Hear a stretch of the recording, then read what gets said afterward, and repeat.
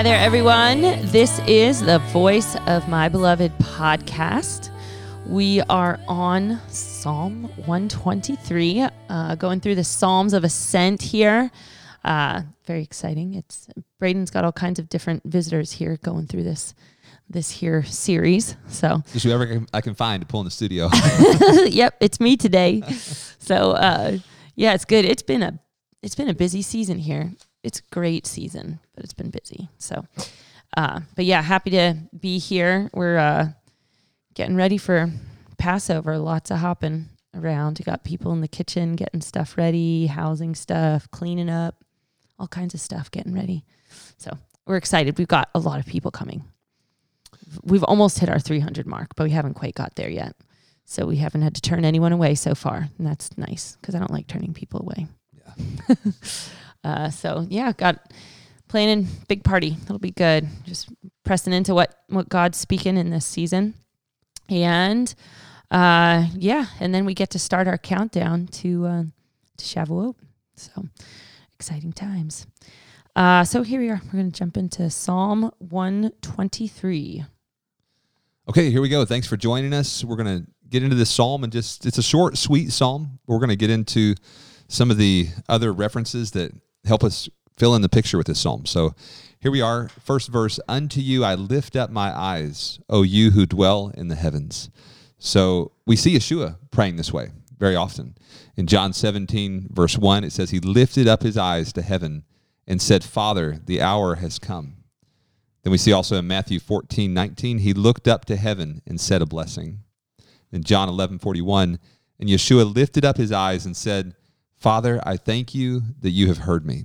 Mm-hmm. So many times we see Yeshua praying this way, that he's lifting up his eyes to heaven and seeking God.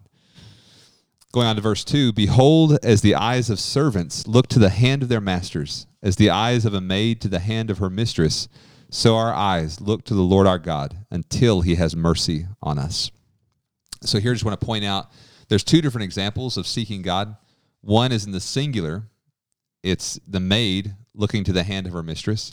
And then the other is in the plural. It's the servants, the many servants looking to the hand of their masters.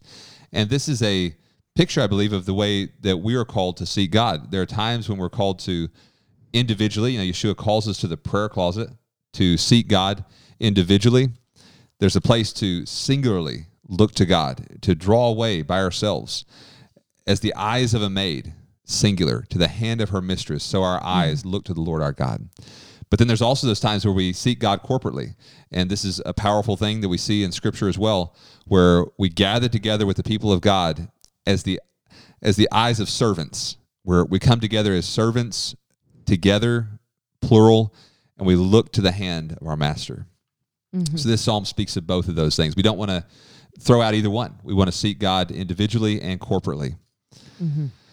Yeah, I love the picture that is. I've just been thinking about. So we got a puppy recently, little English Shepherd, sweet little dog, and so we've been trying to do some training with it, and so we've gotten these like little tips on like how to do these 10-minute training sessions or whatever. But one of the things that we were told was you don't really praise the dog unless the dog not only has to obey, but the dog has to look at you and obey. Right. And so this is just making me think of this, and just like the importance of that, like we can obey in our heart, like, but still be kind of like, I didn't really want to do that. Right. You know what I mean? But like with the dog, I mean, it's a good example of that. Like it's like if he really wants to know your heart, he really wants to obey you and wants to do it because he loves you. He's going to look at you when he obeys.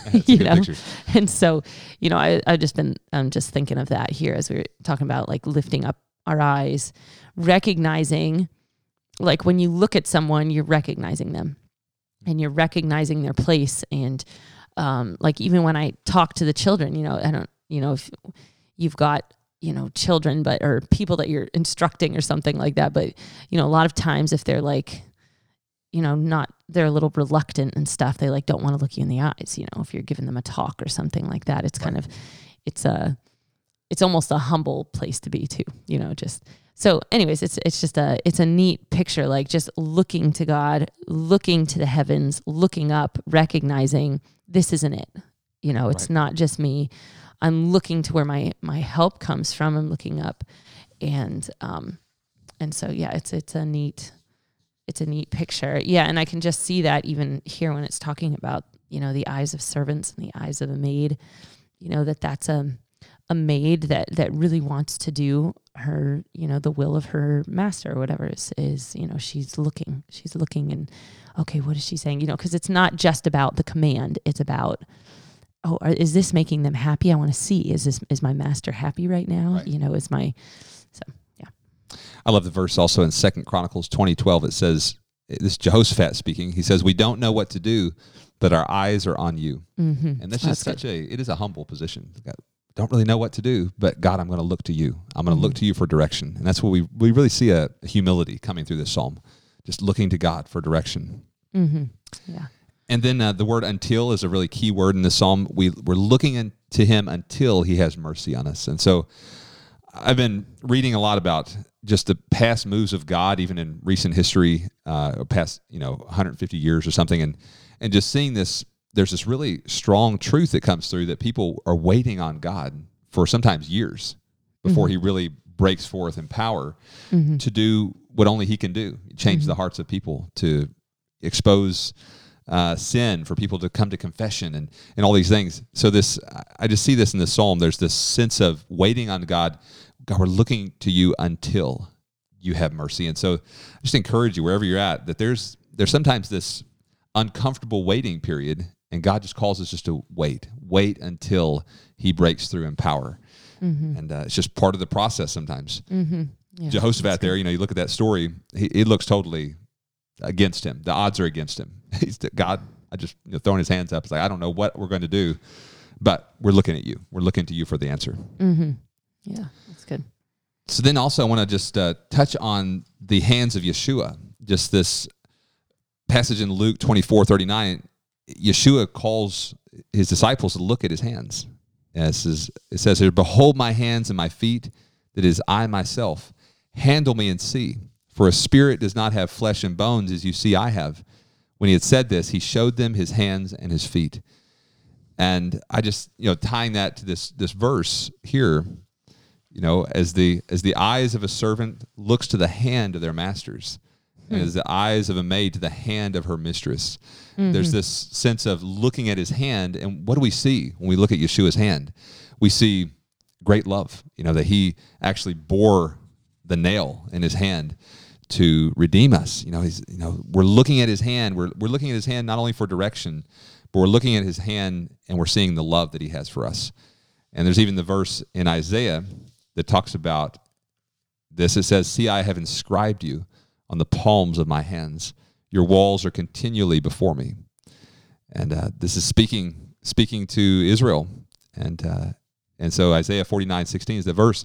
But just that whole idea, he's inscribed us. He's inscribed his people on the palms of his hands. And when we look to his hand, it's not just that we're getting direction, not that he's just pointing us, giving us direction, but we also see his compassion and his love in his hand. Yeah. Yeah, I know for me, like just being in worship bands. I grew up on a worship band and just had a lot, following a lot of different worship leaders over the years and stuff. And just, I feel like I've learned how to follow fairly well, but a lot of it is just looking at the leader and just going, where is he going? How is he wanting things to build up right now? Is he wanting things to come down? And just how important that is as we are looking to Yeshua as our leader, that we are observing like every, we don't want to miss anything, because we want to be able to follow and do what he would have us do, and not miss anything.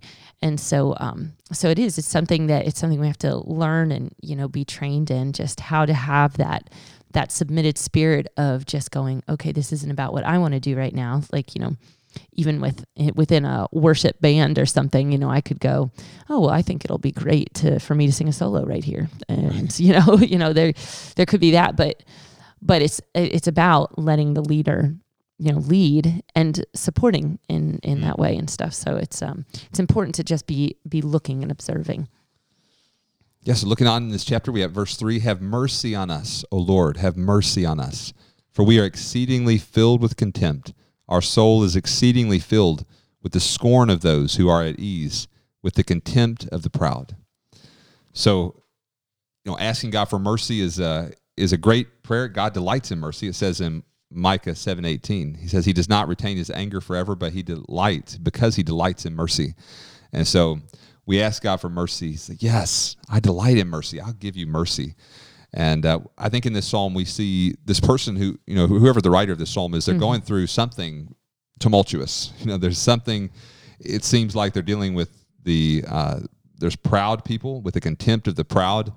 And I've even thought about this psalm in context of some of the things that have gone on over the past couple of years. You know, people that are just raising themselves up in pride, and there can be this sense of, God, we need you to step in to make the wrong things right, and to have mercy, oh God. Apart from your mercy, we don't have any hope. There's these big players that can just seem to just override the justice and truth. Yeah. And so this is a very a humble psalm, but also I think a hopeful psalm that God will pour his mercy out as we continue to look to him. Yeah. And I'm even, you know, just thinking about, you know, I was talking about the children, you know, when they get in trouble, it's like hard for them to look at you, kind of a thing. And, you know, here it's like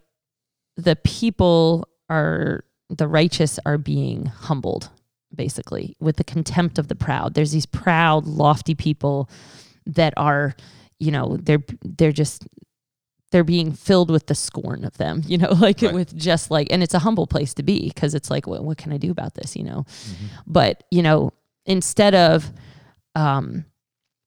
fighting back or like having this, you know, vengeance. Yeah. Or like even just thinking, I don't know, it's just like you know, when someone gets beat up, like they get this like sad puppy kind of a thing, like, oh, you know, but like, even though they might be in this place of being humble, they're still choosing to look at God. Like, right. You know what I mean? Like their eyes aren't downcast from God. They're not defeated. They're not defeated. They're still looking to God. Yeah, they're still looking to God, even in that place of humility and maybe feeling downtrodden and kind of stamped on, you know, but they're not allowing that to be the end of the story, that they're still looking to God and waiting for his mercy, knowing that he has mercy, even though they aren't receiving mercy from humans at this point. Right. They recognize that their mercy comes from God, and not allowing that identity, you know, to be given to them from people, from proud people, but allowing their identity to be in the mercy of God. Yeah, and as I mentioned before, if you've been following the series, in the there's 5 sets of 3 psalms. So we just finished the previous 3 set, and so this actually starts another sequence of 3. This psalm here, and it goes back to this theme of sorrow, of grappling with pain and sin, and so we're starting this sequence over. So the whole journey, like life, it goes up. And then it takes a little dip down, you know, and then it goes back up, you know, a little higher up, and then dip down. It's like the whole, you've heard, you know, 3 steps forward, 2 steps backwards. That's kind of the journey of the Psalms of Ascent that we see as we follow it along. And it follows pretty closely with that pattern of, you know, there's this distress, then the next psalm, trusting in God, and then victory over the enemy. That is the general rough outline of the 3 psalm pattern that just goes over and over again until you get to the last psalm. Okay. So yeah, it's the journey of life. We go through these times of distress, and then we're challenged in that distress to put our trust in God, and then as we trust him, we get victory over the enemy. And so we pray you're encouraged to lift up your eyes to God no matter what you're going through, and to know that he's going to have mercy. Amen. This is the Voice of My Beloved podcast, where we believe that hearing and following the voice of the bridegroom king leads to the most abundant and joy-filled life.